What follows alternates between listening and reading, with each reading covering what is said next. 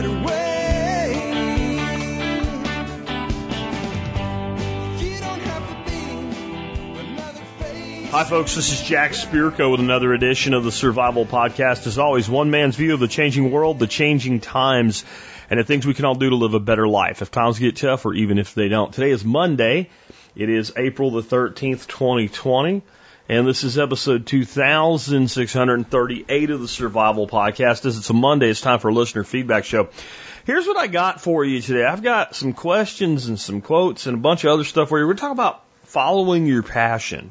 I think it's a good time to talk about that because a lot of people are being given time to reflect on exactly what the hell their passion is right now. I find one of the things people have a problem with is either they don't know what their passion is, or they do know, but they don't think that it's something that can actually transcend into the part of their life that actually provides them a living. And I think that in both cases there's something that you can do about it. I have a quote about that today from someone that when I tell you who it is, you'll be like, really? And then I'll tell you exactly why you should listen to it from this very person. Next up, what to do with the excess nutrient from a hydroponic system. Lots and lots and lots of details here, but even though the guy that asked the question didn't distill it down to that, I did for him, and we'll talk about that. Gathering information for making a move to Texas. Something that I'm going to give you information about that is really very generic to any state. You might think, so I live here, I know some special ways to find out information about Texas. I really don't. I live here. I like it here. I came here kind of in a happenstance sort of way many, many years ago, and I never left. Didn't do a lot of research into coming here, but I'll tell you what I think you should do if you're thinking about going anywhere. A question on my Miyagi pond, also known as a timber frame pond, how I built it, what I might do differently if I built another one. How likely is it that we have had COVID SARS-2 circulating for much longer than we think? There's some stuff that keeps coming out about this that my natural inclination is to push back on it, but the other side of me actually thinks that is the case. I've always been wanting to tell you that I think the denominator, which is the total number of cases that we have had and have, is much bigger than the number that they tell you because they just don't know. And despite doing over 1 million tests in the United States, the majority of people that probably think they need to be tested right now are still not being tested, and we're not testing for antibodies. And what does all this mean? And this is just some thought experiment stuff again. But I also have a listener from the COVID front lines reporting on the use of hydroxychloroquine. I still continue to get people on the blog that want to tell me how stupid I am and I don't know what I'm talking about and I'm just spouting this stuff out of my ass. And this is just one of dozens and dozens of direct contacts from people that say, we're using this and this is what happens when we use it. I don't know where people come off with this. Like, I'm not going to just randomly pick one therapy out of all the therapies that they're using on this and decide that it works against results.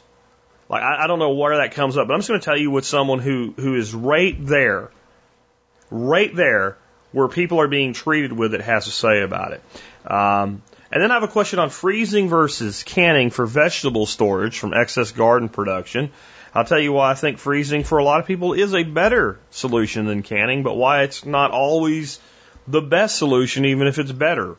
How can it be better but not the best, especially if you're not like saying there's a third option? There is a third option. But I'm even saying between canning and freezing, freezing's probably the better option, but it's not always the best. How the hell does that work? Well, you'll see when we get to it. And then I have a question from somebody who's gone into market gardening and realizes how much work it is, doesn't want to go back to a regular job, but realizes they have to do a lot more to make enough money to make it worth doing, but yet they're already working 7 days a week and their wife's not happy. Talk about this from a business perspective, not so much from a specific to the thing perspective. We'll get to all of that and more in just a minute. Let's start off with this quote of the day from Julia Child. This is what she said about passion. Find something you're passionate about and keep tremendously interested in it. I want you to think about this from a standpoint of who said it. And you can look back at someone like a Julia Child and say, well, you know, she was a famous TV and chef and wrote cookbooks and was on TV for decades and influenced thousands of people in the world of cooking. And it's easy for you to say stuff like that when you're successful. Let's rewind way back. Let's rewind to when Julia Child, and I don't know, I mean, I know there was a movie out about her and all, I never saw it. I don't know a tremendous amount about this woman, but here's what I do know about her. As a younger woman, she wasn't completely unattractive or anything, but she was not a bombshell. There was only 4 networks that you could be on TV. 3 of them were major networks, and there was PBS. I want you to just go back to that time, and I want you to think about it from the standpoint of this lady with kind of a funny voice who was a pretty good chef.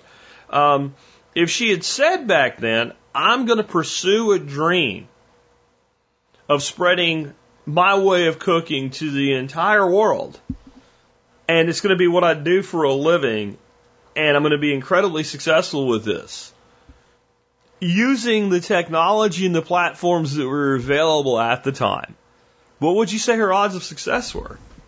If you can remove the fact that you know she became a success and go back to trying to become a success in that environment as Julia Child. And I think you would put her chances somewhere between almost 0 and the square root of F all. And it would be a very fair assessment. You'd be wrong, I'd be wrong, but it'd be a very fair assessment. There is a thing about passion. When you truly find something that you're passionate about, and you not only stay interested in it, as she says in this quote, but you become very good at it.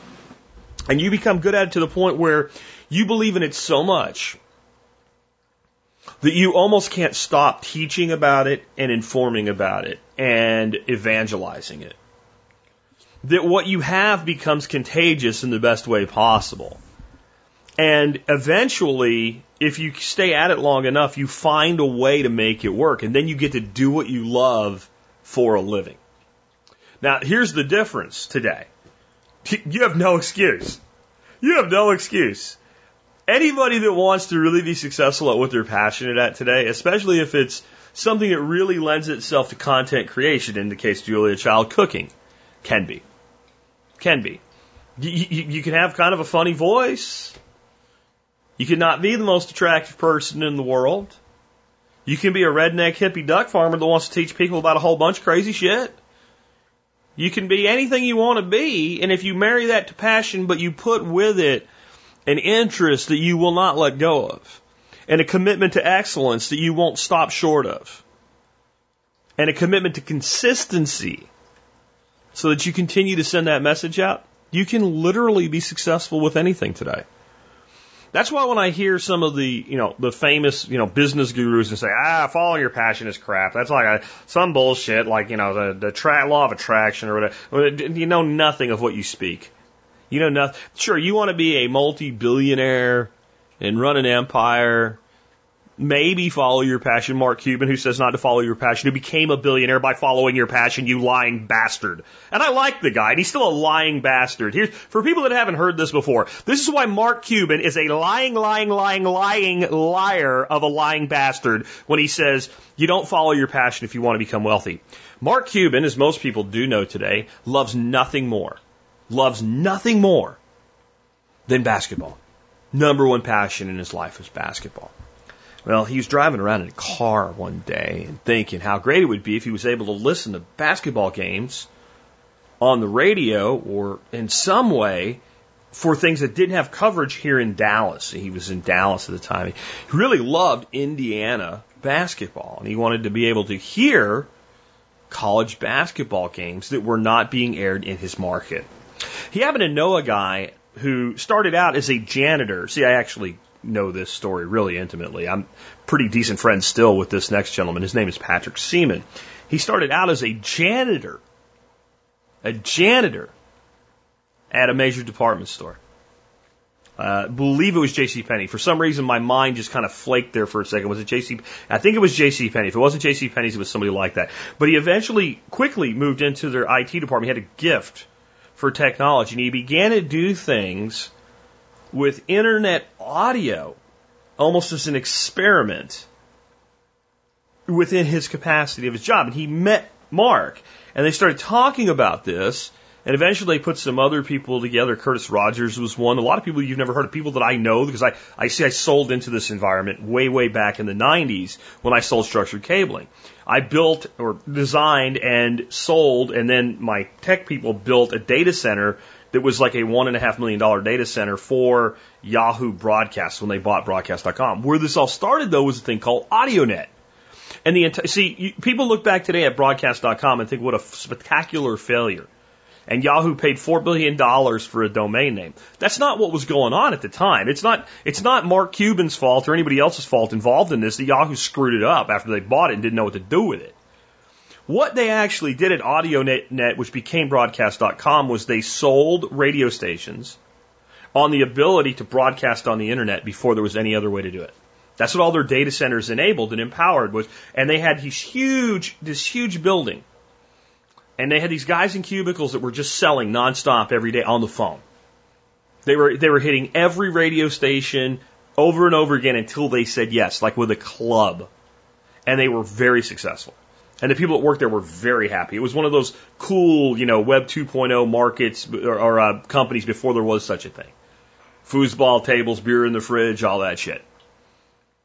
And it became so successful. And it had very solid revenue. That's why Yahoo paid so much money for it. Yahoo was trying to figure out how to actually make money at the time.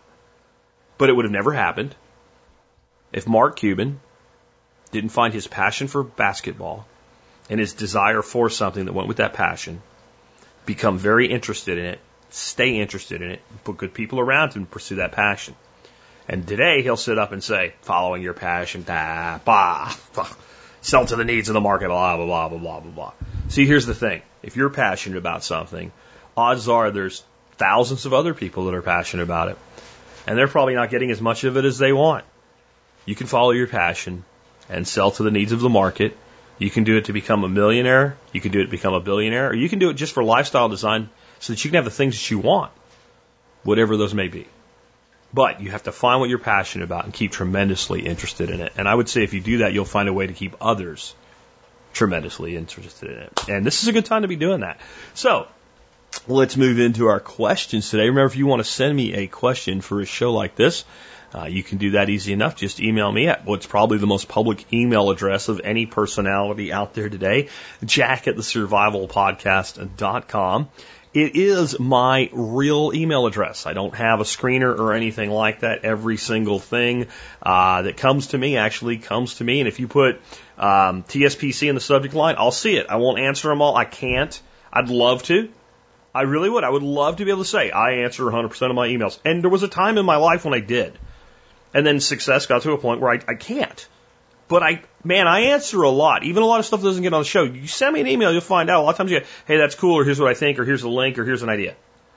Probably 100 of those a day that I do at least that with. Anyway, with that, let's talk about this question. So this really is, what do I do with my excess hydroponics nutrient when I am done with the cycle of my system? That's the question. And when I say you can take all this information and make a single question with it, this is exactly the opposite of what I'm talking about, how this question came in. So, here's the way he tried, to be fair, here's what he said.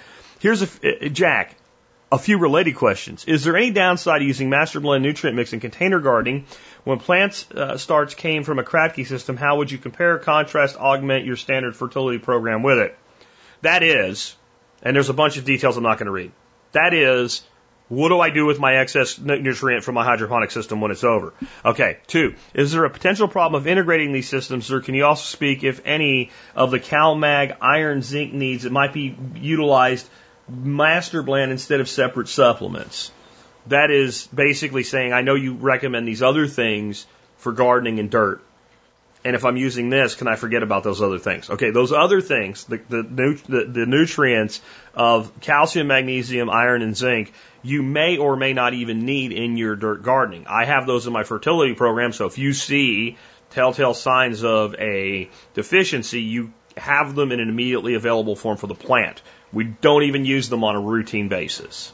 So we're still back to, what do I do with my excess nutrient from my hydroponic system? Number 3, can I use old nutrient in my hydro system to water my container garden?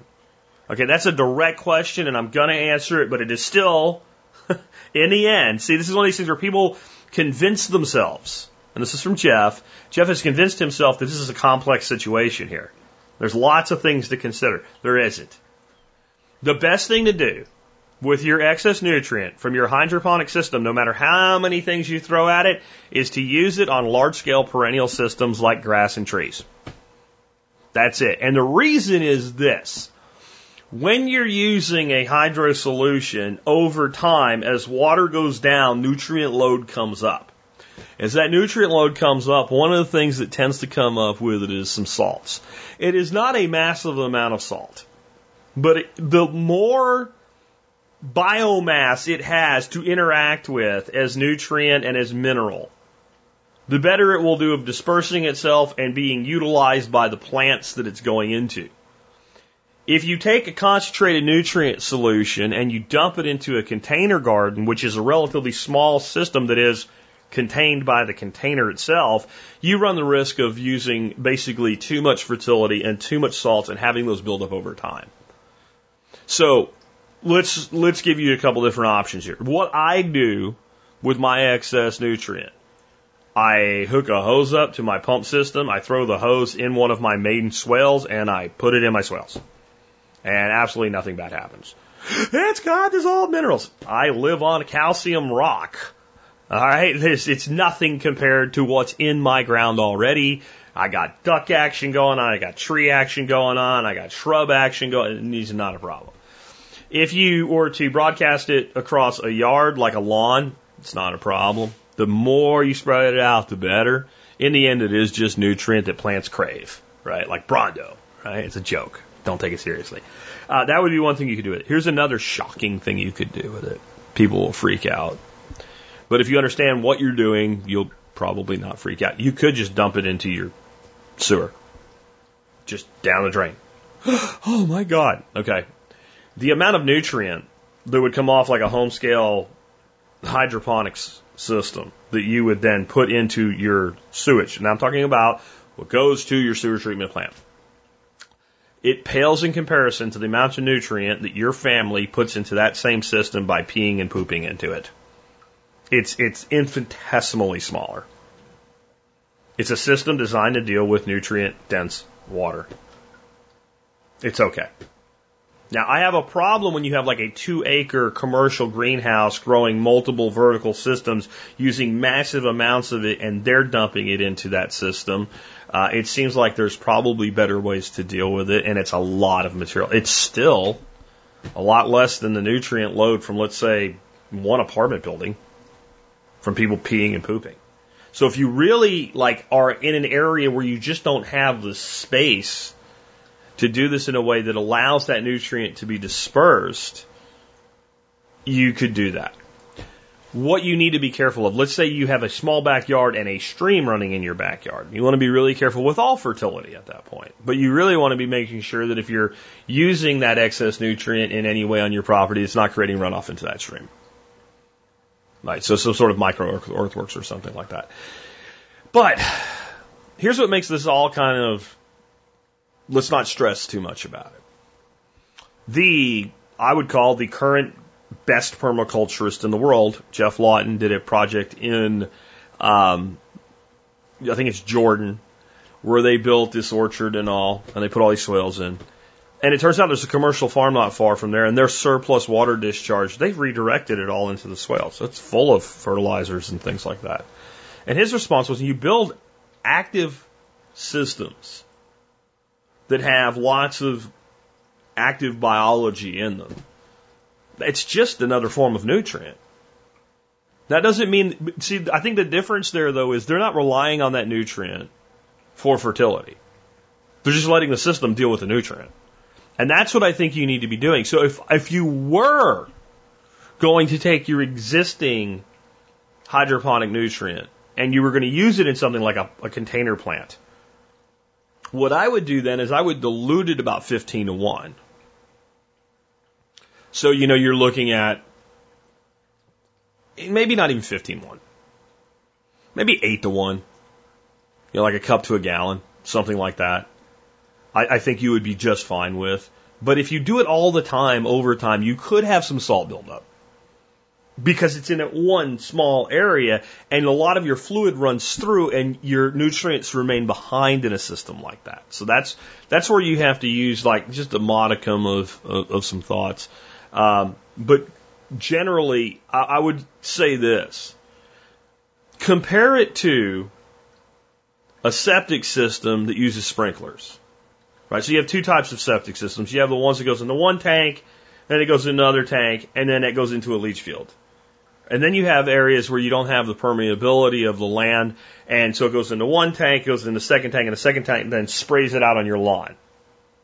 How much nutrient and salts are in that? And yet, the lawns that you see watered with this look beautiful, and they're not creating environmental catastrophes. So I would not really want to be using this, especially full strength, in a contained system. But any kind of reasonable dispersal that accounts and doesn't make sure you're not running off into groundwater. Go ahead.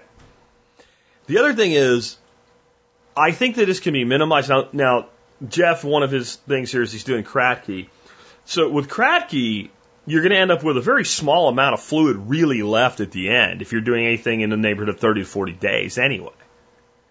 So then we just do what we say. But I think in a lot of recirculating systems, one of the things that I have learned in like 4 months of doing this now, I have not ever in any of my recirculating systems completely dumped nutrient. I remove like 25%, kind of like a fish tank exchange, and then fill it back up. So that vastly reduced the amount of discharge. But again, I just discharge it into the swales. So there you go. Let's look at another one. This one is from Sean. Sean says, my wife and I are contemplating a move to Texas. Could you provide some resources for research? I looked for a Walking to Freedom forum, but it's now closed. I'm a truck driver, so I need somewhere to live somewhere. The trucking industry is strong. Thank you very much for your time and assistance, Sean from Maine.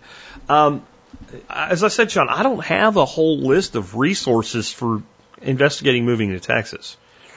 I've talked about this, and what I call this is strategic relocation. For one reason or another, we have made a decision that the place we're in doesn't make us happy, or as happy as we'd like to be, and we're going to move somewhere else to rectify that. Now, there's a lot of reasons here. One could be it's really cold in Maine a lot of the year, and I don't want to live here anymore because it's cold. It could be that simple. It could be that the restrictions of government and taxes, etc., are not as good as they seem to be in Texas. It could be both of those. It could be I just want to change in my life. It could be I want more land, and to be able to afford it, I need to move. It could be I want more land and I want it to be productive, so I need a longer growing season because it's cold in Maine. So I don't really personally mind it, but maybe I want more of that. Whatever it is, I want more open space. I want to pay less property taxes. I don't want to pay the state a state level income tax because I'm getting near retirement. I'm looking for a state that is better for retirees. So many different reasons, and Sean doesn't really say what his is. We know it's not retirement because he's worried about still working.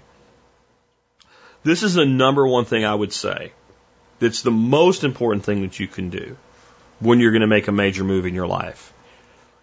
Go to the place you think you want to live and stay there for at least a week, and don't really focus on doing tourist shit.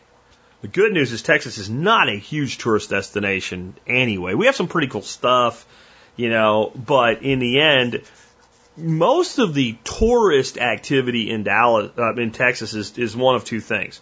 It's that we are a great destination for seminars and corporate events and things like that. We have a very attractive cost for those things. We have a very attractive accessibility by airport from almost anywhere in the United States.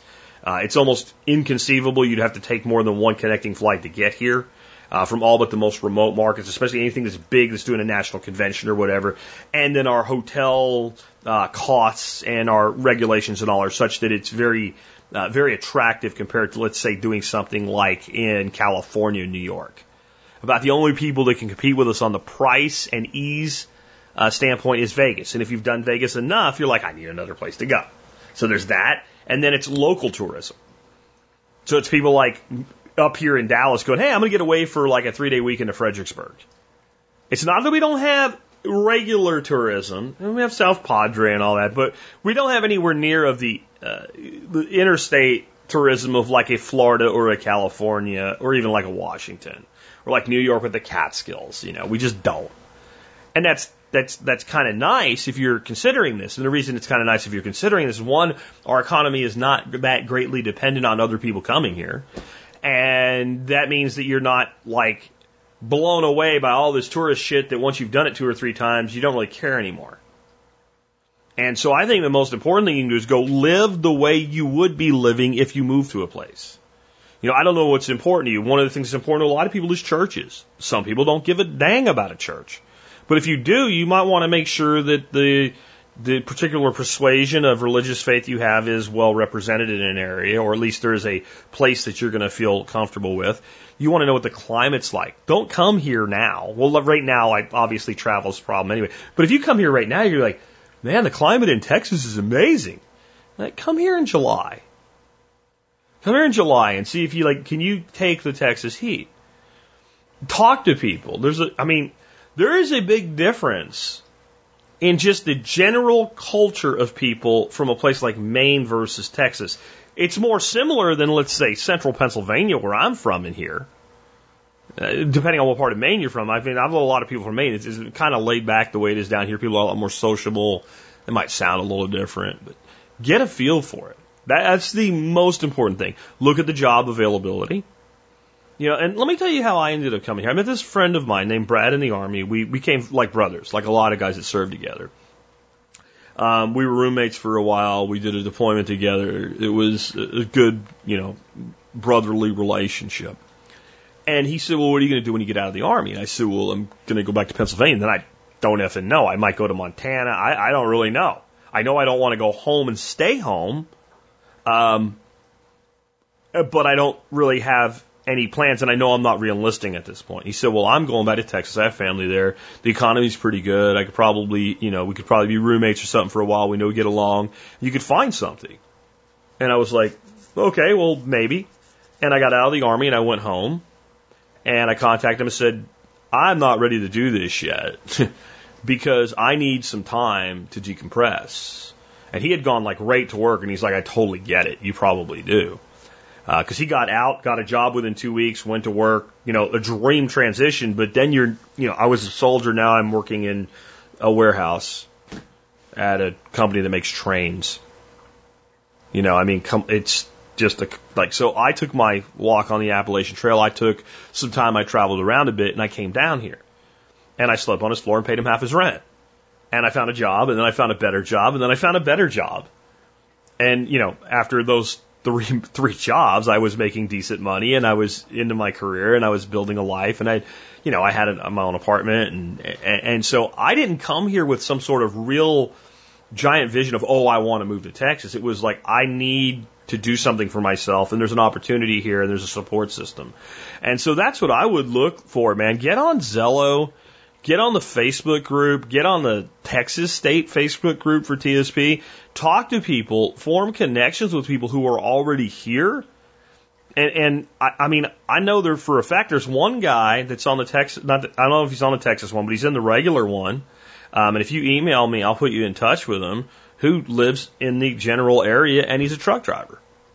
So, I mean, there's a lot of opportunity here, but I think that no matter where you want to move, places can look really good on paper if they don't fit you personally. If they don't fit you personally, you're not going to be happy, no matter how different the economics are. Especially, you know, one thing to be single. You're a single guy and you move somewhere. This place sucks. Whoopsie, right? Well, imagine this: you and your wife move here. She ends up liking it and you don't. Now you want to go back and she doesn't. It's more complicated, isn't it? Or flip that. It doesn't really matter who, where, what. You like it and she doesn't. So you need to be in a unified front. And I think it's really important that you understand where you would live, what it's going to be like, what the culture's like, what the resources are like, the things that are around you, and take your time. And the other side of it, though, is as long as y'all have this mindset of, look, we're going to make a go of this, and if it doesn't work, here's our plan of what to do for an exit strategy. There is a point where you just have to jump and do it and see how it works out. So I'm sorry I don't have a whole list of places you can go to get more information, but you know, you can look at the Chamber of Commerce in the cities and all, but see, all the problem is all that stuff is designed to put a very polished view on things and say everything's super. There's nothing that beats visiting a place, do an Airbnb, stay in a house, not a hotel, go to the grocery store, types of grocery stores you would go, maybe you wouldn't move that neighborhood, but, grocery shopping is the same throughout most of the state. Get a feel for the people, get a feel for the resources, get a feel for the weather, get a feel for the place. And so my thing would be, as much as I want to bring people to Texas, get a feel for a couple places that meet the technical requirements for liberty and for taxes and all that other income opportunities, etc., and then make a decision that's not, I just want to get out of here. It's, of all the places I could go, this one seems the best for me. Next up, hey Jack, bottom line up front is from Lloyd. Lloyd says, can you give a quick rundown of how you built your large Miyagi pond? I've looked at both public YouTube channel and private MSP site. Can I see a video where you have detailed the construction of the framing? I have seen how you've done the plumbing, but I want to make sure I'm thinking through the structural integrity of the frame. I'm planning using 4x4s and a shit ton of structural screws for the side. I will excavate some soil from inside the frame for extra depth, line the bottom with sand, and line the sides with foam board insulation. How did you do the joint for your 4x4s? How did you do your spillway? Any suggestions on using an overflow pipe in lieu of a spillway? Thanks for the suggestions, Lloyd. Okay, so the answer is the reason you don't see a detailed explanation of how I did this is it's just too simple to try to make it complicated. I did exactly what you said. We dug a hole. We used an excavator for it. In a normal place, I would have gone deeper. We put the 4x4s down for the first level, and we screwed them together from the ends, not really structurally, but just not for the purpose of long-term structure, but just for temporary structure, so that they would stay together. That allowed us to kind of shim them with little rocks and stuff like that till we leveled the frame, and then we pushed dirt underneath it and from the outside, but not in the bottom. I did not use sand, but there's nothing wrong with using sand. We actually did use sand to kind of level everything out and to kind of deal with the fact we dug a hole, and 2 days before my workshop it poured, and we ended up with a mud hole that we had to bail out.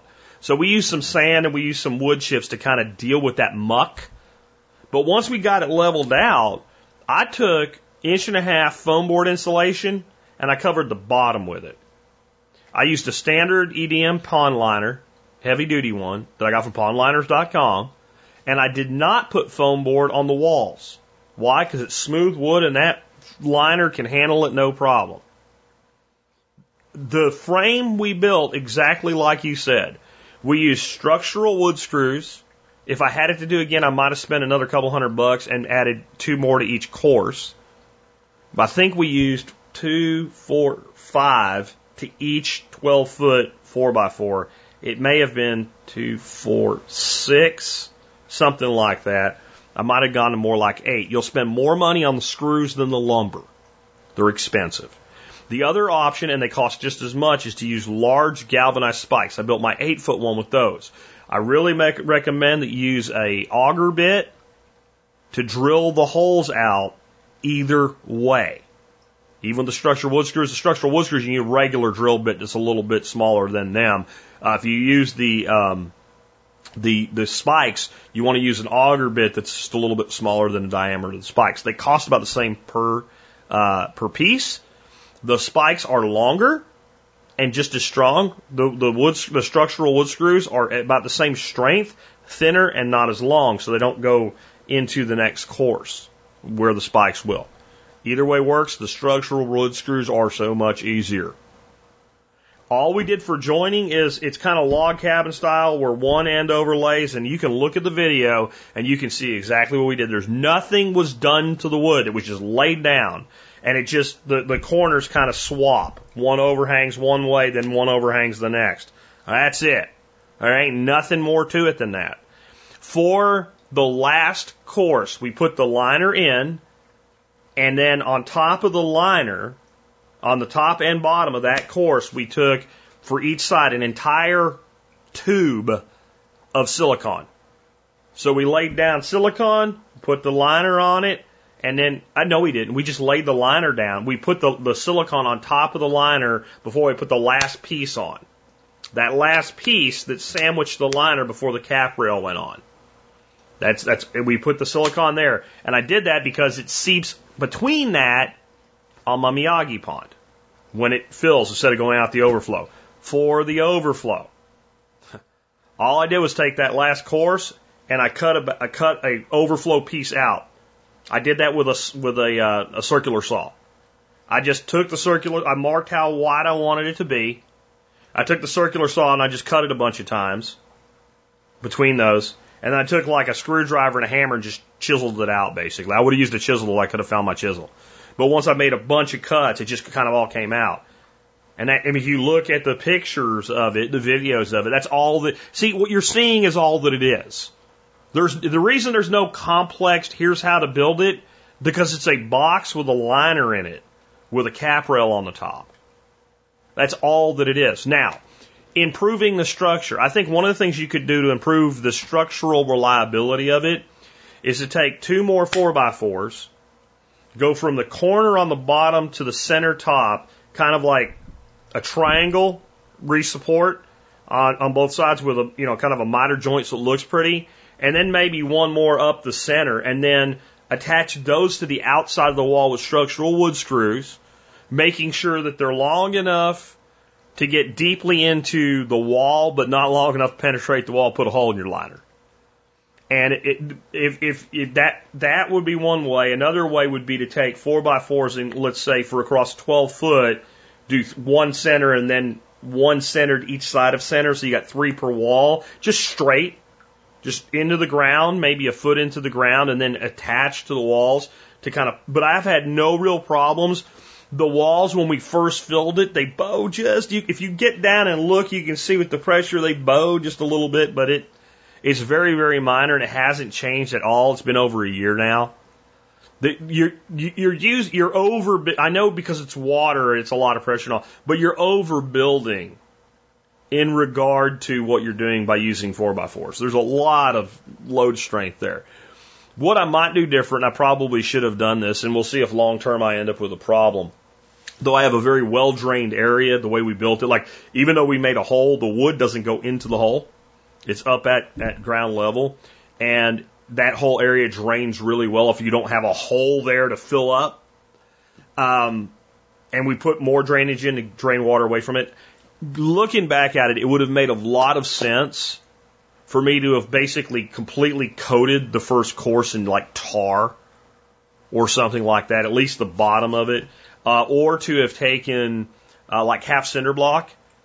It just would have been a lot of work, and set the bottom course on top of like half cinder block framed out. But then you would have had to level all those cinder blocks all the way around it. I'm not sure that it's really worth it. I use pressure treated ground contact rated lumber. And so we'll see, 10 years from now, if I have to tear it apart and build a new one or something, we might change how we do that. But it's, again, my 12-footer is a year old. My 8-footer is now 4 years old.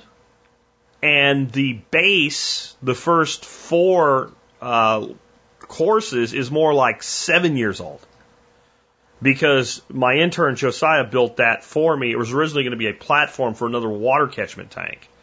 And I've just decided, I don't want to build that. Now, again, these are very well-drained areas. I live in a fairly arid climate.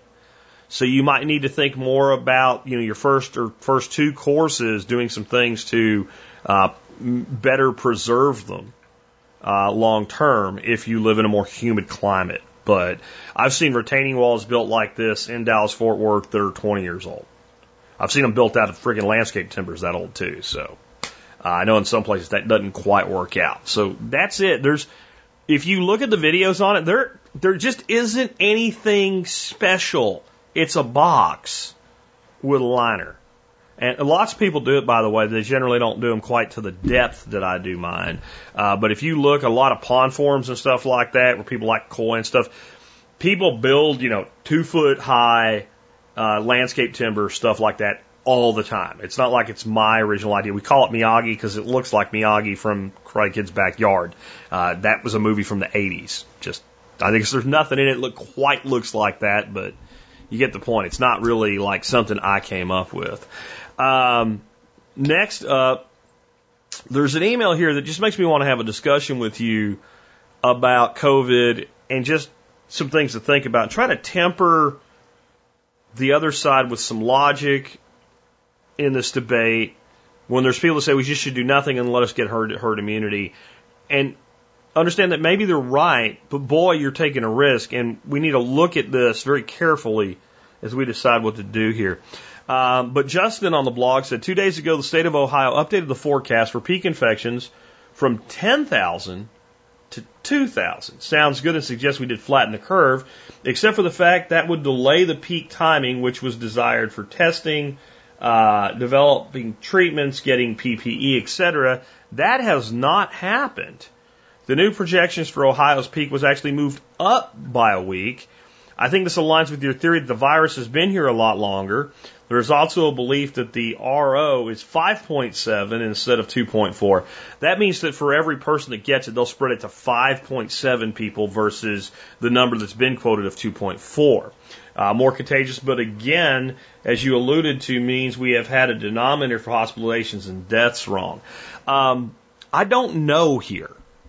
And so there's a lot of stuff starting to come out now. I'll put a link to a video by a doctor, and when I say doctor, a PhD is what this guy is, that basically says if we just stop doing all this lockdown and then just said if you are at a high risk group, then you just get out of the way for a month to be safe, and we just let it go, that we would eradicate it in 2 to 4 weeks.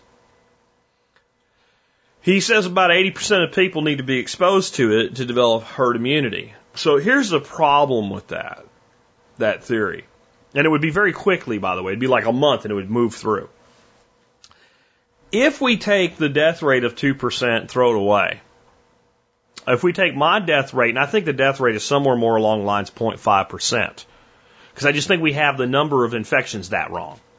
So I'm not saying they're lying about the around 2% death rate. I've been tracking it myself in Texas, and I got about 1.9% of reported cases resulting in death at this point.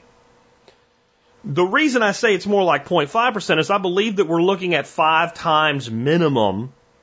If they say there's 100,000 cases, I think there's 500,000. Now, if the RO is really 5.7, boy, I'm underselling that. But it doesn't matter. Let's say we took the death rate from my 0.5% down to 0.25%. 0.25% lethal. And used 80% of the United States. That's this doctor's number for the infection rate that we need for herd immunity. It results in about 600,000 people dying. Now, in his video, he says that's not the case. But all I did was take his numbers and a death rate that is like 12 times more optimistic than the official death rate, and then I got that number. Does that mean that's the number you would get? Does that mean that's what would happen?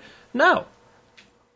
What he's saying is that death rate might be infinitesimally small, lower than 0.1, 0.05, 0.04, 0.03. But he does nothing to justify that. He just throws a bunch of numbers out. But yet his case is very illogical. And my question, I'm still back to, how many people have already had this? And the one thing that's hard to justify is why are there 125,000 cases in New York and about 13,000 in Texas, if that's the case? When we have fairly similar population sizes, we have very different population densities. That would explain less spread or less rapidity of spread. But you damn sure should have a lot more people dead of things that look like COVID in the window that we've been looking for at January till now. And we don't. Like I said, there's other things that could mitigate that. What if there is some particular reason that it is presenting more aggressive and lethal in New York versus Texas? A different strain of the same thing? A different dietary habit? A different air quality? A different temperature? a different nutritional deficiency.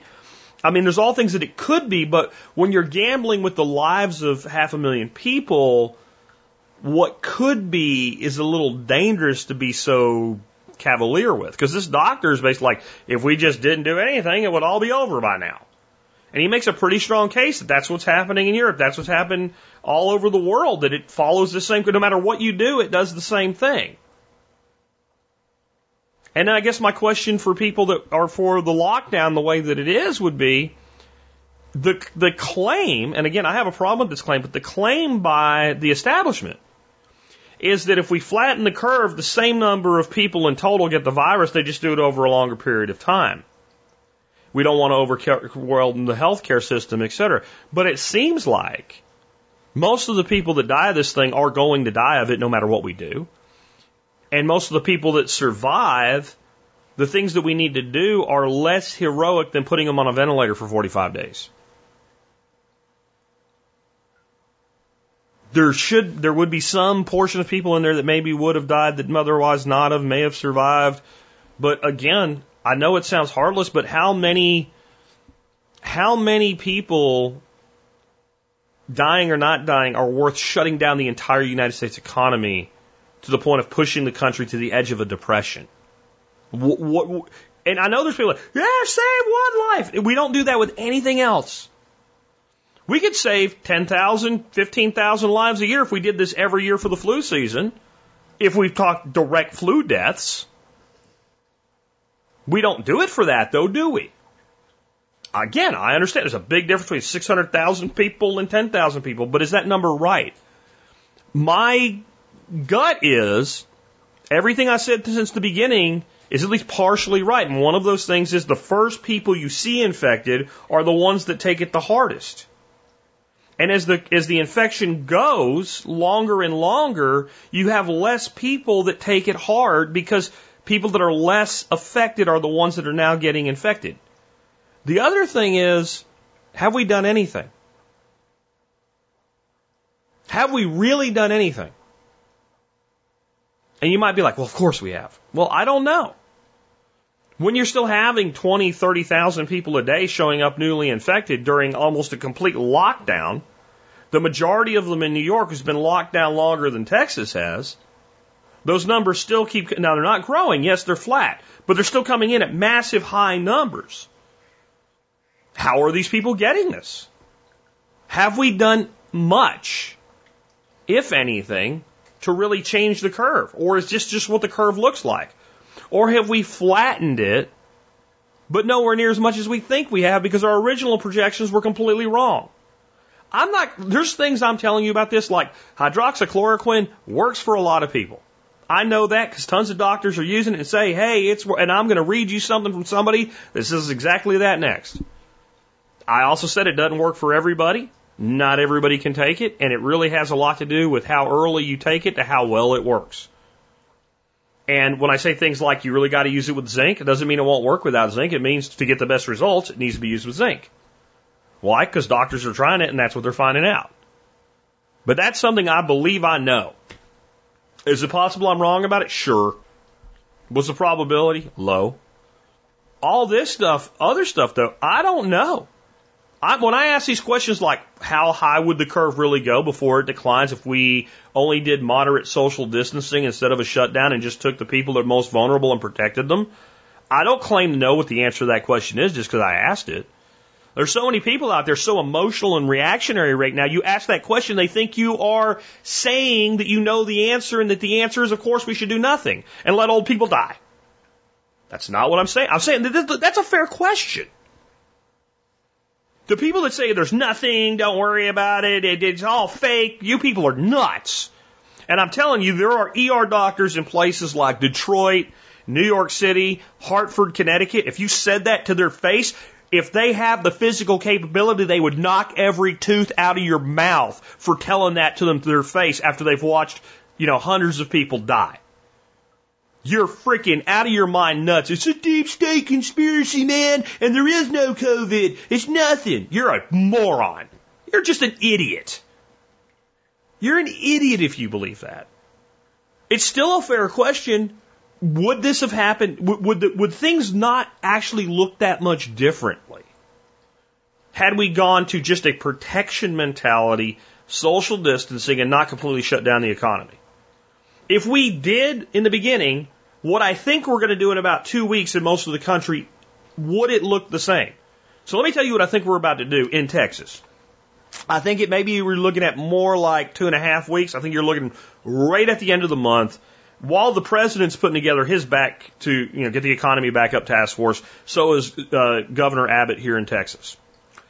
And this is what I think, regardless of what Trump does, what Abbott's going to do. By the end of the month, most companies will be allowed to reopen.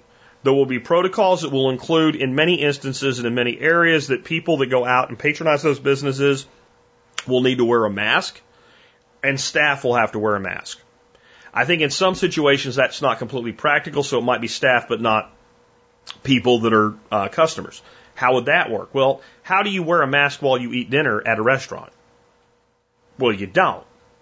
So I think you might see like restaurants being able to open at 50% capacity with spacing distances between the tables, with mandated hand washing. Well, I know you have to wash your hands in a restaurant anyway. No, you don't have to wash your hands by time. Every time you go to the bathroom and pee, you have to wash your hands. That's most restaurants have their own policy for that. I think it might be some sort of mandated policy like staff must wash their hands every 15 minutes, must wear a mask at all times. That's so your server would wear a mask. But yet in a department store or something like that, patrons would be required to wear a mask. I think you'll see basically sneeze guards in cash register locations. Lowe's already has that, by the way. They didn't need anybody to tell them that. They just probably took plexiglass off the shelf that they had in every store, and they put a piece of plexiglass up between the cashier and things like this. That's the type of thing that I think, you'll see Texas doing. I also think you'll see Texas say things like, Harris County, and this is unless these other people that are making this advocation that it's going to do what it's going to do anyway, and the curve's going to completely go away by itself. Harris County, you guys are going to stay under more strict requirements because they're going to end up, right now they have almost a third of all cases in the state are in Harris County. That's Houston.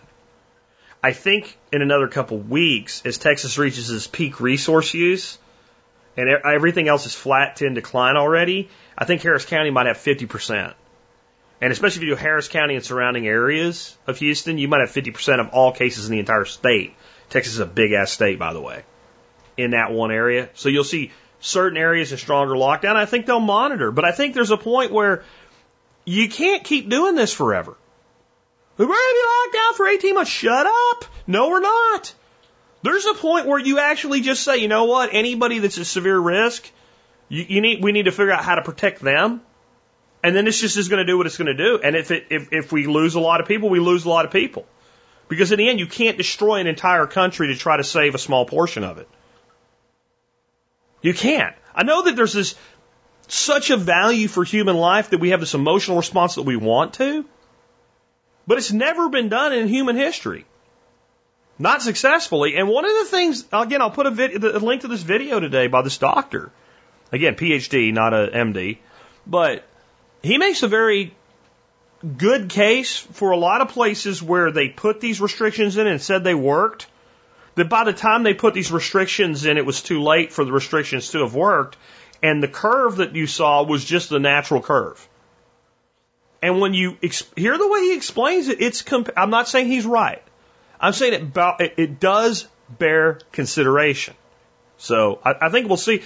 I still have this just gut that this thing's been here for way longer than we've known about its existence. So supposedly the first confirmed cases were like at the end of December, and then the first cases in the United States were early January. I don't know, man.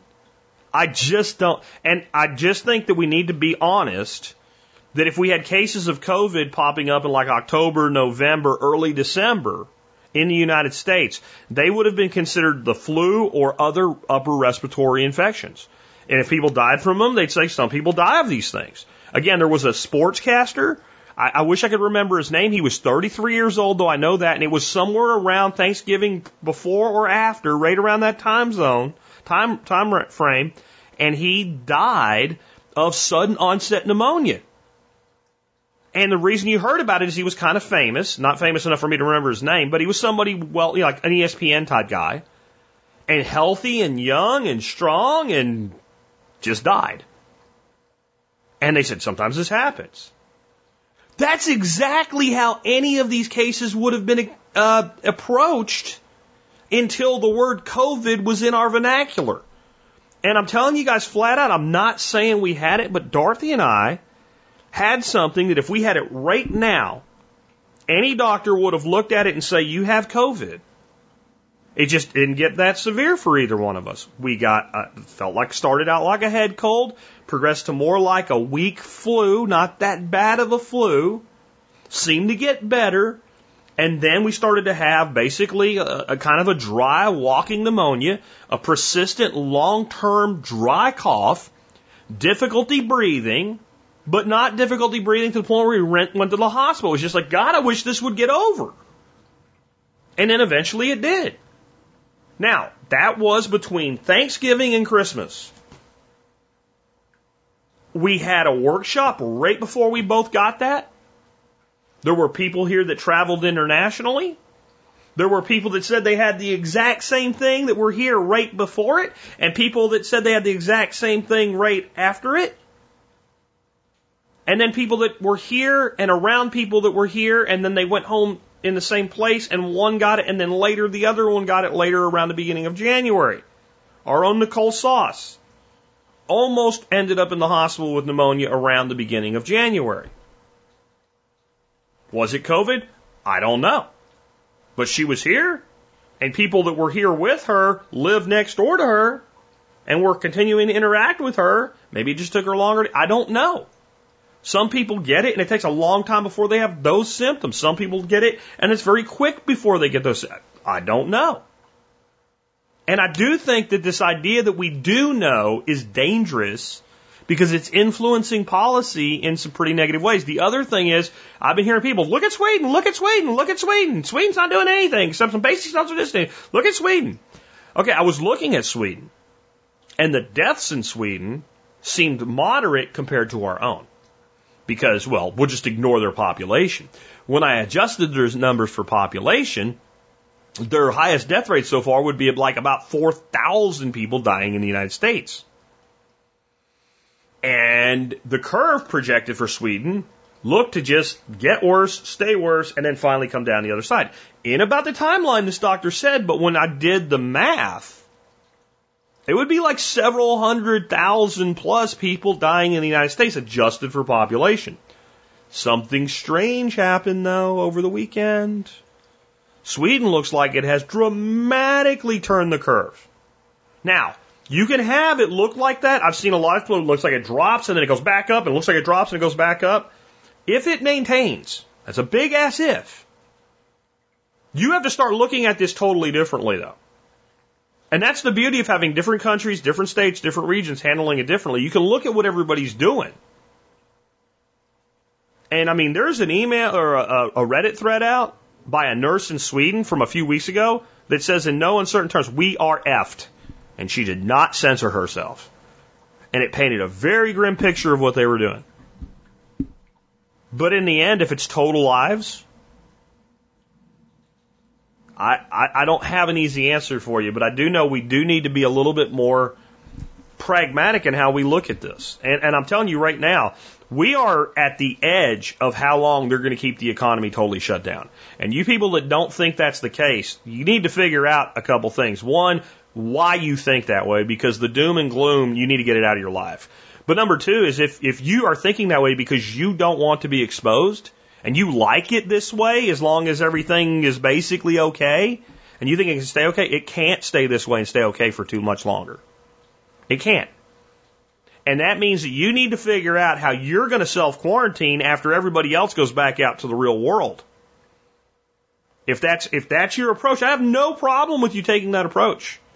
But it's coming. Let me give you a report here from Kentucky Farmer.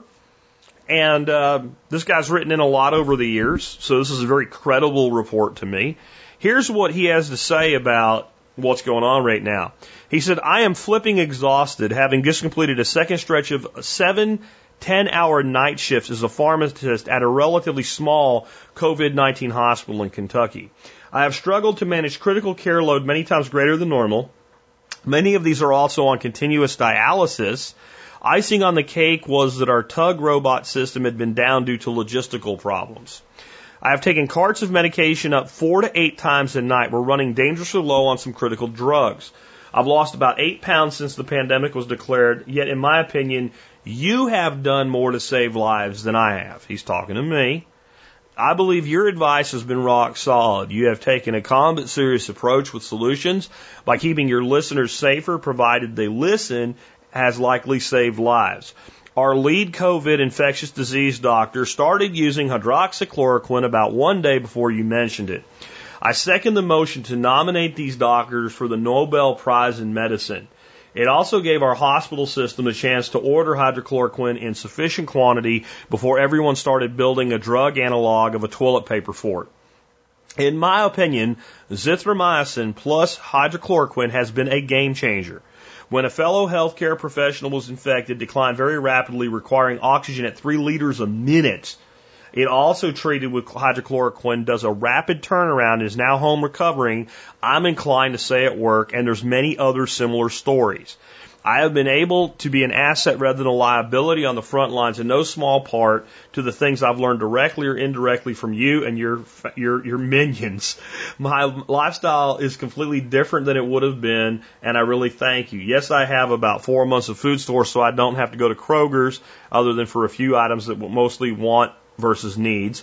I have maybe a month's worth of meals in quarts preserved with a carry canner recommended by some jerk. I was able to microwave turkey soup with my garden vegetables and have lots of herbs on the fly at work. Quite a bit better than the pizza and donut diet most of us had to resort to, and I admit I'm guilty of this as well. Back in late December, I was inspired to start hydroponic gardening, so when I needed it most, I have tons of arugula, one of my many nutrient detox screens, to help keep me clear of toxins and the toxic gick we use to sterilize everything that are known carcinogens and hepatotoxins that we breathe this shit 10 hours a day, kale, chard, etc. So this guy, if he just goes on, I'm not going to read the whole thing because it's very complimentary toward myself, and I don't need to gloat or anything, and I really am a much more humble person than I think people think I am, because, the only reason I talk about myself is I have to, honestly, to be able to do this show. But he goes on to talk about using mushrooms for the prevention of cytokine storms and things like that. Now, here's this is a pharmacist working right here. He says Q-certain supplementation is a great idea along with zinc. I really think that that's one of the best things we can do for ourselves. But my big reason for reading this from Steve, the Kentucky farmer, and he spells farmer P-H-A-R-M-E-R for pharmacist, is the concept that doctors are using this drug therapy of chloroquine and zithromycin, and they're getting positive results. No matter what the TV tells you, no matter how much people try to fight back on it, and no matter how many people criticize the methodology of the research of the study, you can criticize the methodology all you want. You can't change the results. And when you take a patient who's declining rapidly and you put him on this therapy and they turn around almost instantly in some cases, you can only explain so much of it as anecdotal. Anecdotal evidence begins to become less and less anecdotal as the quantity of it increases over time. It then becomes evidence-based. And we don't, I agree with Donald Trump on some things. When we have something that's not going to kill you, this shit it's dangerous. No, it's not, you dumbass. The number one side effect right now, people taking hydroxychloroquine along with zithromycin and zinc who have COVID, their number one side effect is not dying. This idea that a medication that we've been using for decades, that rheumatoid arthritis patients take the same dose per day that a COVID patient takes after the first day's loading dose, and the rheumatoid arthritis patient takes it for 30 or 40 years, and that's not dangerous, but the COVID patient taking it for 6, 10, 15 days is dangerous. Is stupid. There is no such thing as a medication without any side effects. Short duration taking of any medication, though, that has side effects such that it can be taken for decades by a single person continuously is a pretty low risk compared to like, getting pneumonia, going on a respirator and dying. And more stuff's coming out about this too. Like there was a guy that put out an article on Medium. He was talking about how the virus binds to the heme in your blood, and it's really more of a blood condition, and that ventilators are probably killing people right now, especially being run at high pressure. That article was taken off Medium as misinformation, disinformation, whatever. But now we have a doctor in New York working in the ICU with people on ventilators. I'll put his video up today too, saying, hey, I think we're killing people with high pressure ventilators. We can use ventilators for people that really need it, but we need to be reprogramming and run them at lower pressure. And this is a guy watching people die and watching people recover. And his point was, you people that are not at the bedside of these patients need to shut up and listen to the people that are at the bedside of these patients. He was a little nicer in the way he put it, but it's what he said.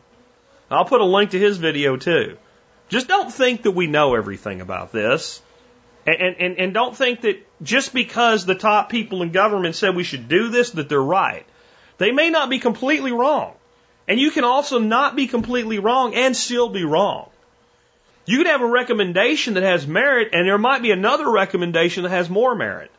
And again, I'm not saying what we should be doing. I'm just saying we do need to be asking some serious questions right now. And until we have some handle on the number of people that actually already have been infected and cleared, everything we're doing is a guess. And if it's on bad data, you get a bad guess. Move on to something different.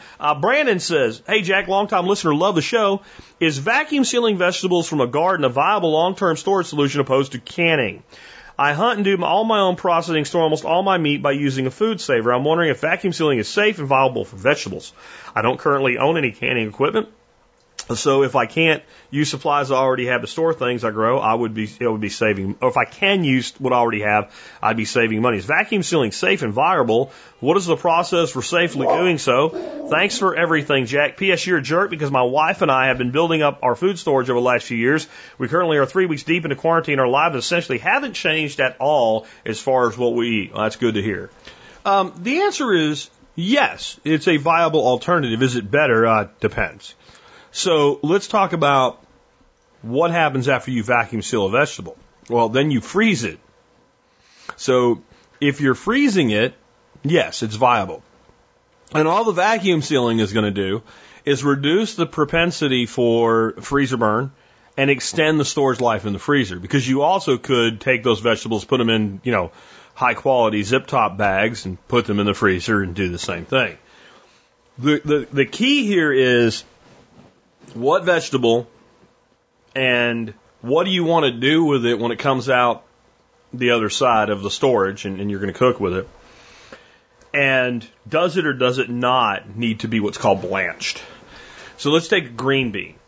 In my opinion, freezing is far superior with green beans to canning.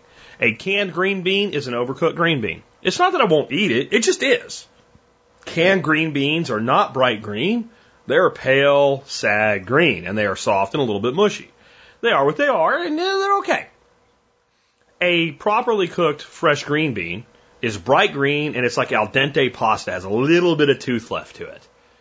If we flash freeze green beans, if you go to the grocery store, go to the freezer section and get green beans out of the freezer section, and you bring them home to cook, the only way you end up with a green bean that's mushy and sad green is you overcook it, because when you get it out of the freezer bag, it's bright green.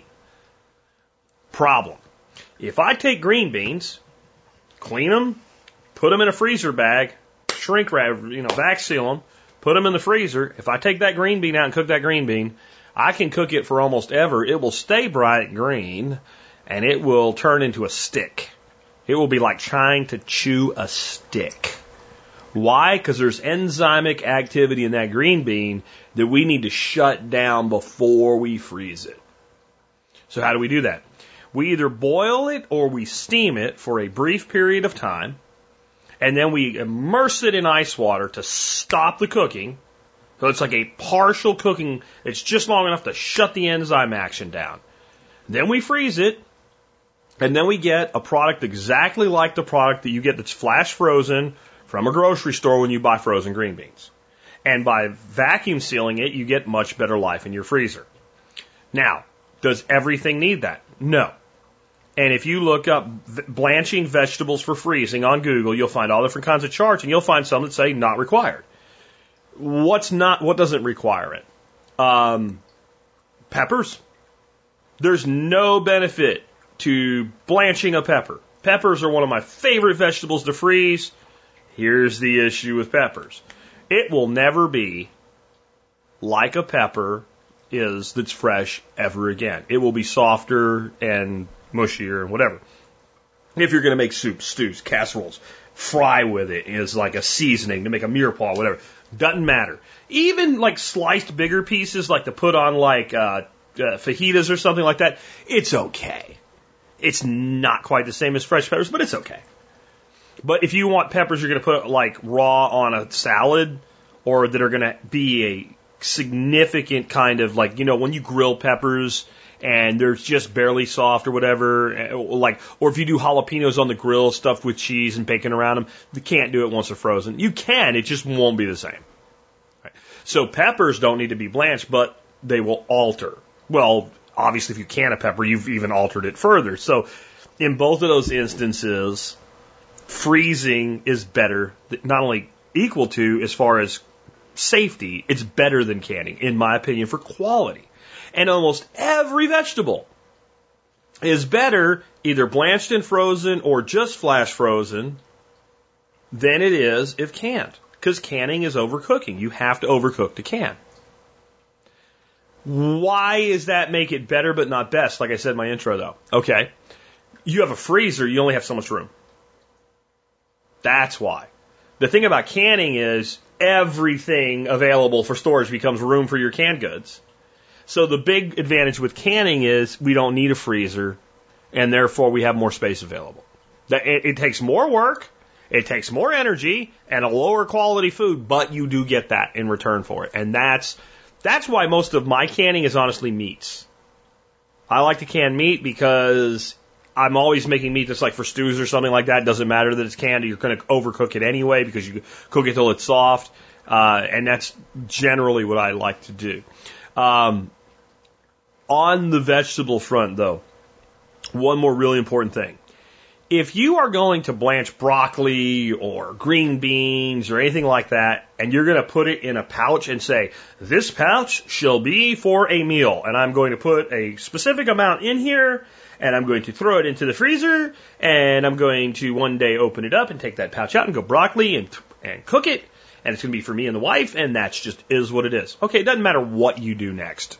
Once you've blanched it, divided it, you can take it, you know, get some water off and all, but don't worry about some extra water. Throw it in there, vacuum seal it, put a date on it, and the only thing you got to be careful is if water gets in the seal of your vacuum seal bag, it will fail. So the way to get around that, take your broccoli, stick it in your bag, your beans, put it in your bag, throw it in the freezer for about an hour. Take it out and vacuum seal it. It'll be hard, it won't crush, and the water will have gone to ice, so it won't come up the bag, get in the seal, and ruin the seal and cause it to fail. That's one way. But what if you wanted to have a great big bag of green beans, and you wanted to be able to open it, take out a couple handfuls of green beans, put in your stir fry, seal it back up, put it back in the freezer? Well, if you do what I just said, you will get a giant block of green beans you will never get apart. How do we deal with that? Same way the markets do it, the supermarket companies and all do it, but we got to do a little bit smaller scale. We take something like a half sheet baking pan and we put down some parchment paper or some non-stick aluminum foil or something like that. We take our green beans, we immerse them in a water bath or we do steam. We take them out of there, we put them in the ice water to cool them down. We set them on some paper towel and drain them or put them in a colander and drain them as good as we can. And we spread them out in a single layer on that sheet pan. We pop that in the freezer for about 30 minutes. It will freeze and there'll be like a little envelope of water ice on the outside of them. We take it out of the freezer very quickly, put it in a bag, put it away. When I do that, I generally just use Ziploc bags because I'm looking for something I can pull out, open, grab, throw. You want to do vacuum seal, put them in a big vacuum seal bag, make it a little bit more excess than you really need. And then when you open it, you cut it, You take out what you need, you throw it back on the vacuum sealer, reseal it, put it back in the freezer. Those are your options for that. But I actually prefer flash freezing over canning for vegetables for quality and for speed and ease of use. Being someone that grows a lot of peppers and tomatoes, neither of which needs to be blanched for freezing, I'm a big fan of it.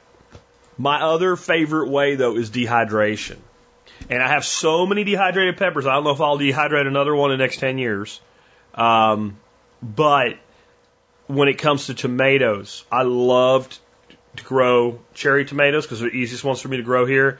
And we just cut them in half, throw them in the Excalibur, and man, the size reduction. So dehydration is actually my number 2 for quality and for ease. So my rankings for storing vegetables in order: number 1, flash freezing; number 2, dehydration; number 3 is canning. Fermentation I actually like better in a lot of ways for the flavor. I love fermented vegetables, but I don't see it as a long-term storage. I see it as a way to extend storage over fresh. Let's take another one. So this guy, John, says, just wanted to say thanks for the last couple of shows. It's been really helpful in helping us navigate through what's going on. I started a market garden 4 years ago and thought it's what I wanted to do full time. However, I've realized in order to get it to produce enough to make full-time income, I'm going to have to do a shit ton more work than I want to put in. I'm already working 7 days a week, which I don't mind, but my wife is not happy with it. I really just don't know what to do. I'm pushing 40 and really don't want to get back into a typical workforce. I like being able to work for myself. The only thing I have going is really we're almost 100% debt-free, just a small debt we can pay off real quick. I'm pretty sure the garden, I could grow all the produce we could consume. The thing I admire most about you is the lifestyle you've built. I would like to be able to have the same kind of lifestyle. I think my property can produce a lot more resources. I just can't figure out what to do for income. Any advice you could throw my way, I would really appreciate it. Thanks, John. Okay, so let's take a look at how Jack built his lifestyle, right? I don't usually like talking in the third person, but it will help in this instance to do so, right? So how did Jack build his lifestyle? So Jack had a really good income from being a partner in a company that he was an employee in. And he made a lot of money doing that. And he started building the side income out of Survival Podcast. And only when that money coming in from Survival Podcast got close, not equal to, but close to the money he was making as an employee and owner, did he walk away and do Survival Podcast. I ebbed out. And I was careful not to become reliant on the two incomes during the transition. Because there was no way that I was going to be able to make as much money doing this as I was going to be able to make doing this and the other thing.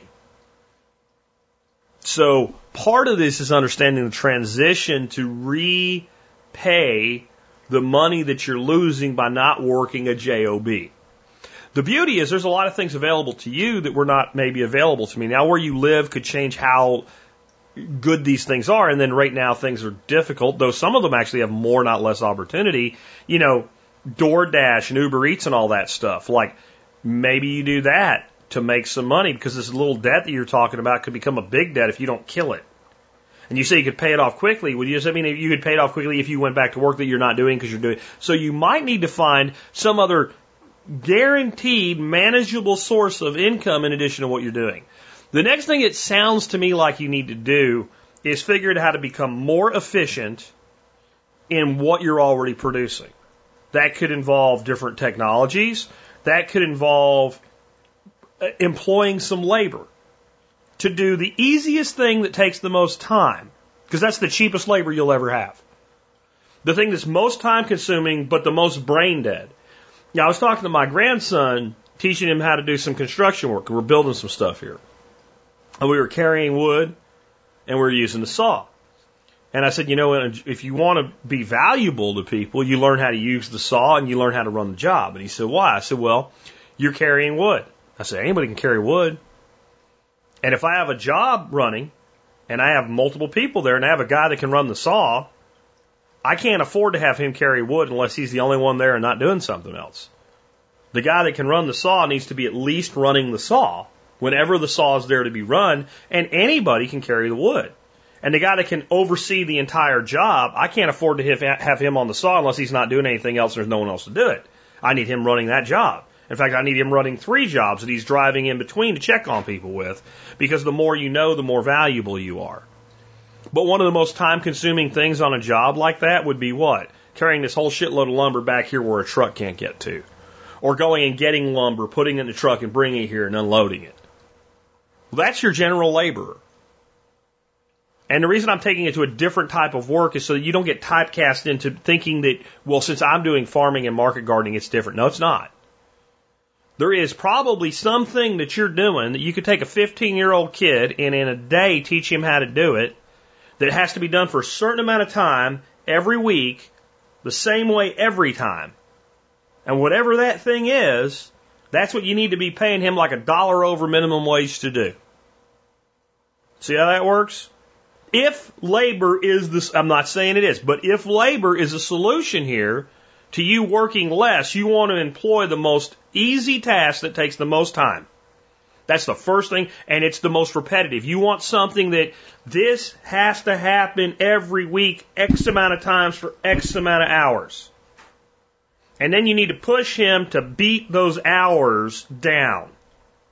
And if you're not willing to do that, don't have a laborer. And if you don't have something that fits that mold, you can't hire somebody at this level. This is not a person who thinks. They might become a person who thinks, but don't you bet on it. This is, I show up. My example here would have been when we were selling eggs. Cody, my farmhand. Farmhand was a big stretch. I called him that to be nice to him. But show up, take these eggs, wash them, sort them into small and large sizes into containers, and put them in the refrigerator with a date on them. Well, I can work more days this week. No, you can't, because I don't have enough work for you to do that. I'm batching this into when you show up, this thing for you to do is here for you to do the same way you do it every day. And boy, he was good at that, but ask him to do anything else, off the rails. That's one thing. The other thing is, to get enough income, you're thinking you have to go bigger. There's two ways that you increase revenue in a business. One is whatever you're making, cabbages, widgets, software, you make more of it, and then you sell it to more people. That's the hardest way to grow revenue. That's the hardest way to grow revenue. The best way to grow revenue is to take something that you don't have and add it to your existing market and sell it to the customers you already have. That's how every smart business is there. That's not the only way they grow revenue, but it's the main way they grow revenue, especially when they need to grow revenue. It sounds like you need to grow revenue. Well, what could you add that's not much more work? Quail? Pastured poultry? Something like that? Especially if we added the pastured poultry and chicken tractored it around the market garden so that we aided the fertility and we bundled things. And the thing about something like pastured poultry is we do that, we sell the birds and we're done. Or maybe we do 2 cycles and we're done. There's some point of the year that we don't keep doing that.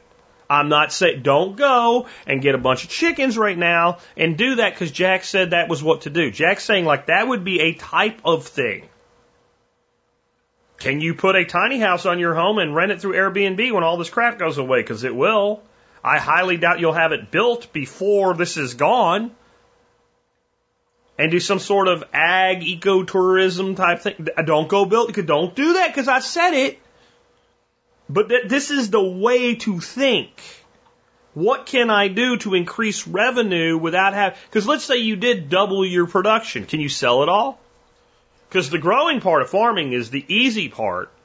And when I say easy, I don't mean it doesn't take work. I mean that like if your garden of X size grows Y produce and you want to do Y times 2 and you double the size of the plot, you do Y times 2 and you get that. But can you move it? Can you sell it? Is there a way to take some of your production and put it in a more automated way, like hydroponics?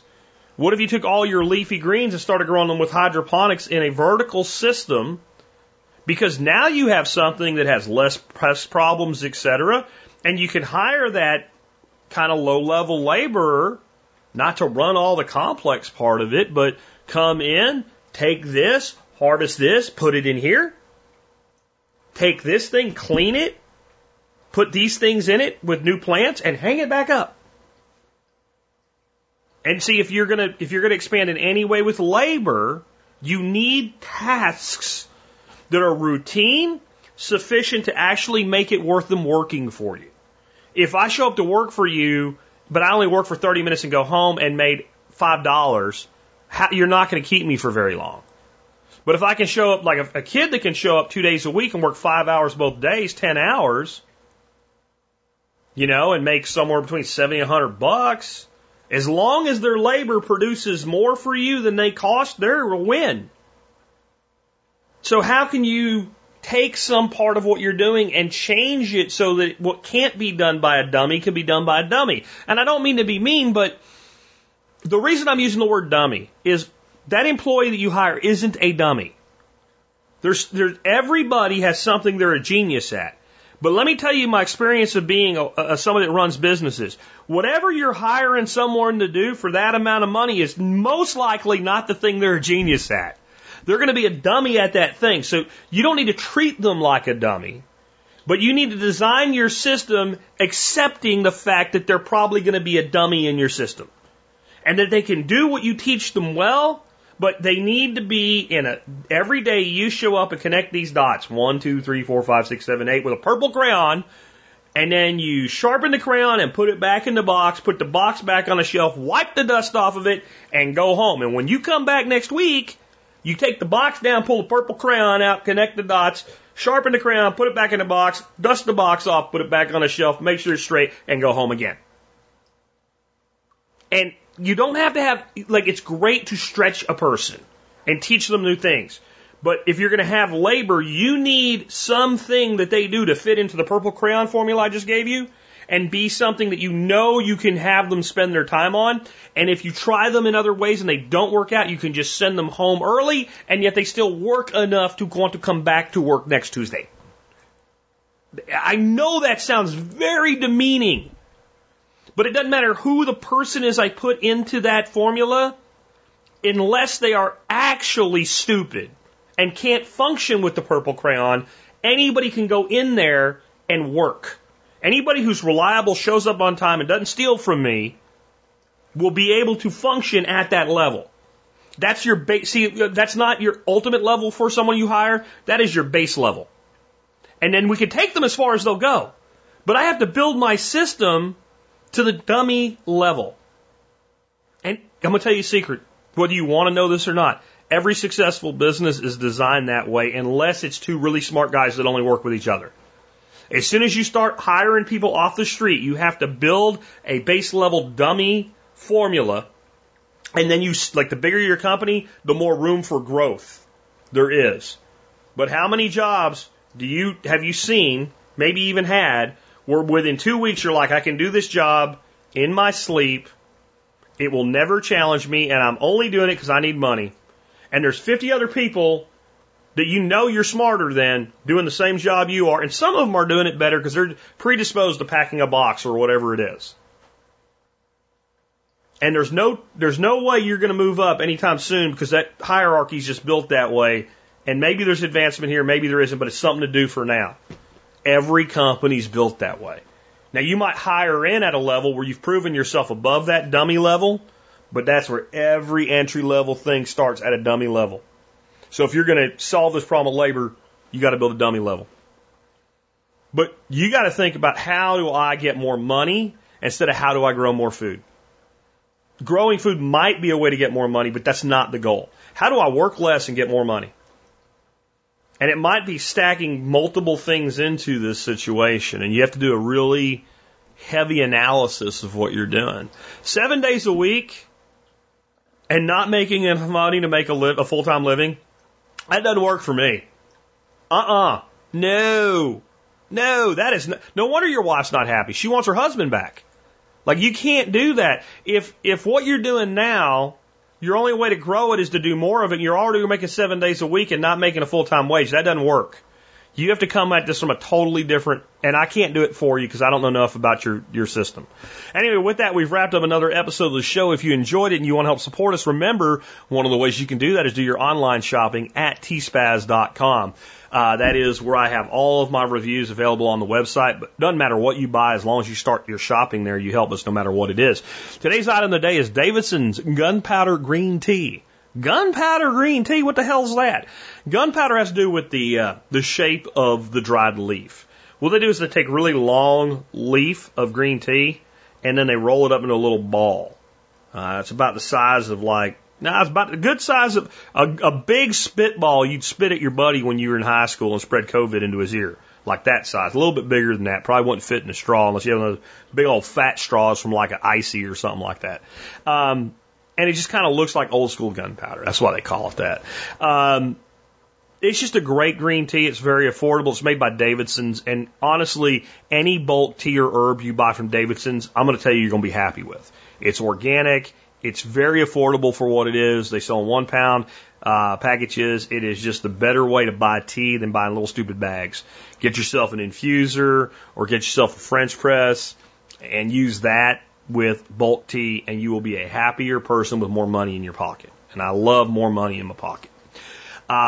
I use this a lot as just a green tea, and I use it blended with like chamomile and other things. I give away a recipe that I'm very fond of because I like to take green tea and mix it with herbs, kind of give some balance and some, as a mild tannin compared to like a black tea. Just great stuff. And I wanted to tell you something. I put out a little bitty article today on the blog as well. And I just wanted to kind of point this out to you because I think it'll apply to this product for a lot of y'all. The article's called A Note About Amazon Delivery Times versus Quoted Times. And what I've noticed with Amazon, and my caveat is, I live near Dallas-Fort Worth. It's a 7.2 million person metroplex. And that's just the metroplex, Dallas-Fort Worth metro area. There's another freaking million people kind of in a larger radius around that official thing. So this is a major U.S. market. But anything that I've ordered on Amazon that is in stock, if it says something like in stock May 4th or something, that's a different thing. If it's in stock, even if the delivery quote is 3 weeks out, I'm getting it in 2 to 4 days, most instances. Here's the few examples from this, just so y'all know. I think it's like a PSA for you, so you don't not order something from Amazon just because it says it's going to take a long time to get there. I ordered some DeWalt finish nails for my Porter Cable nail gun, and delivery date was quoted as May the 2nd. I ordered it on the 10th and got it on the 12th. 2 days. And it was quoted out May the 2nd. I'm not supposed to see it for another 3 weeks. I just got some CZ 4-inch net pots for my tomato system. Delivery date was quoted at 4 days, delivered in 2. I ordered some waffle and pancake mix for my grandkids. Original delivery estimate was like 3 weeks, showed up in 3 days. And I ordered some half-inch bulkheads. Quote was 3 weeks for delivery, arrived in 3 days. I'm not saying that's going to happen for everybody or for all things. But I would just say a lot of the stuff you're seeing on Amazon right now, where they're saying it's going to take 2 weeks, 3 weeks, 4 weeks for you to get it. If it's in stock, I think Amazon is in a major position where they're under-promising and over-delivering. And I also think they might take certain items that they view as less critical and put longer delivery times on them just to reduce order rates because they know it will. I don't know if that's the case. That's what I would do. That's one of the things I would do if I was Amazon. We need to reduce the total number of orders right now. At least spread them, like flatten their own order curve. That's what I would do. And that's what I think's going on. Anyway, with that, let's go ahead and wrap things up. I broke off of John Adams' list of songs. I want to be happy this week, and I want you to be happy this week, and I'm seldom happier than when I'm sitting with a margarita listening to Jimmy Buffett. Now, I'm not going to have a margarita today, but we are going to listen to some Jimmy Buffett today and all week. We are not going to listen to songs like Why Don't We Get Drunk and Screw or Margaritaville or whatever, or any of the music that generally people that even know Buffett a little bit know these songs. I'm calling this week 5 Buffett songs you probably have never heard. The reason I say probably is I think I might maybe have played one of them one time on the air for you before. Maybe. I'm not sure. The other reason is some of you might be bigger fans than me, and maybe you've heard everything the man's ever put out. But Buffett has an entire catalog of music. I mean, hundreds, literally hundreds of songs. Many of them are very good that unless you are a fan, you would have not heard. This one's from the early 80s. And what I think is interesting about it, just a little aside here, the introductory couple bars of music, it does have kind of his steam drum type Caribbean blended with country sound if you listen for that. But it also sounds like the music you would hear in like the intro credits of a sitcom from the early 80s. It has that kind of thing that just was in pop culture in sitcoms in the 80s, but it doesn't stay there. It's just that first little couple notes. The song is called If I Could Just Get It on Paper, and I think there's two things here. There's the obvious reality of what it is. This is about he went out at night and got really drunk and had a typical Jimmy Buffett night. We all have who are fans. It's part of why we love the guy.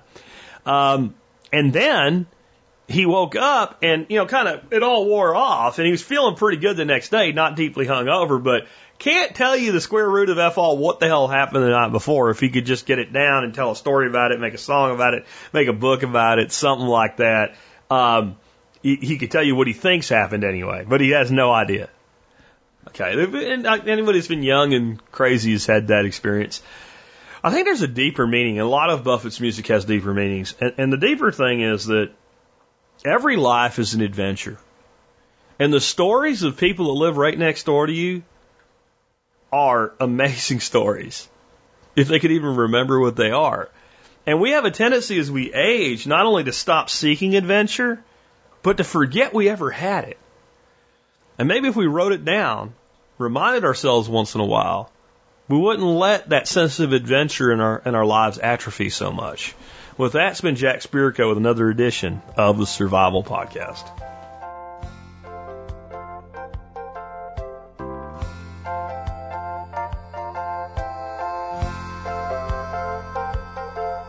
If I could just get it on paper, the things that have happened tonight, that seems to me to be the big key. I'm having too good a time to ever turn out the lights, go to bed, wake up with a clear head, recalling what made it a ball. Guess if I could just get it on paper, I might make some sense of it all. If I could tell half of the story, the funny way most things begin, figure ways to disguise all the half-truths and lies, find the heart of my song with the point of a pen. Simple words can become clever phrases, and chapters could turn into books. Yes, if I could just get it on paper, but it's harder than it ever looks.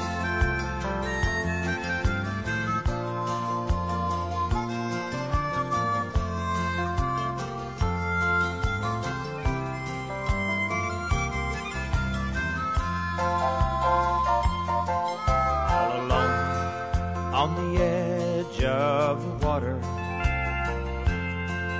hiding out by the Sea of Cortez, with my sketch pads and flares, tapes and battery spares. It's just no comprehendo to what everyone says. Time alone seemed to work well for Faulkner. Time away seems to work for the kid. Life and ink, they run out at the same time, or so said my old friend the squid. Guess if I could just get it on paper tonight, I could tell you what I think I did.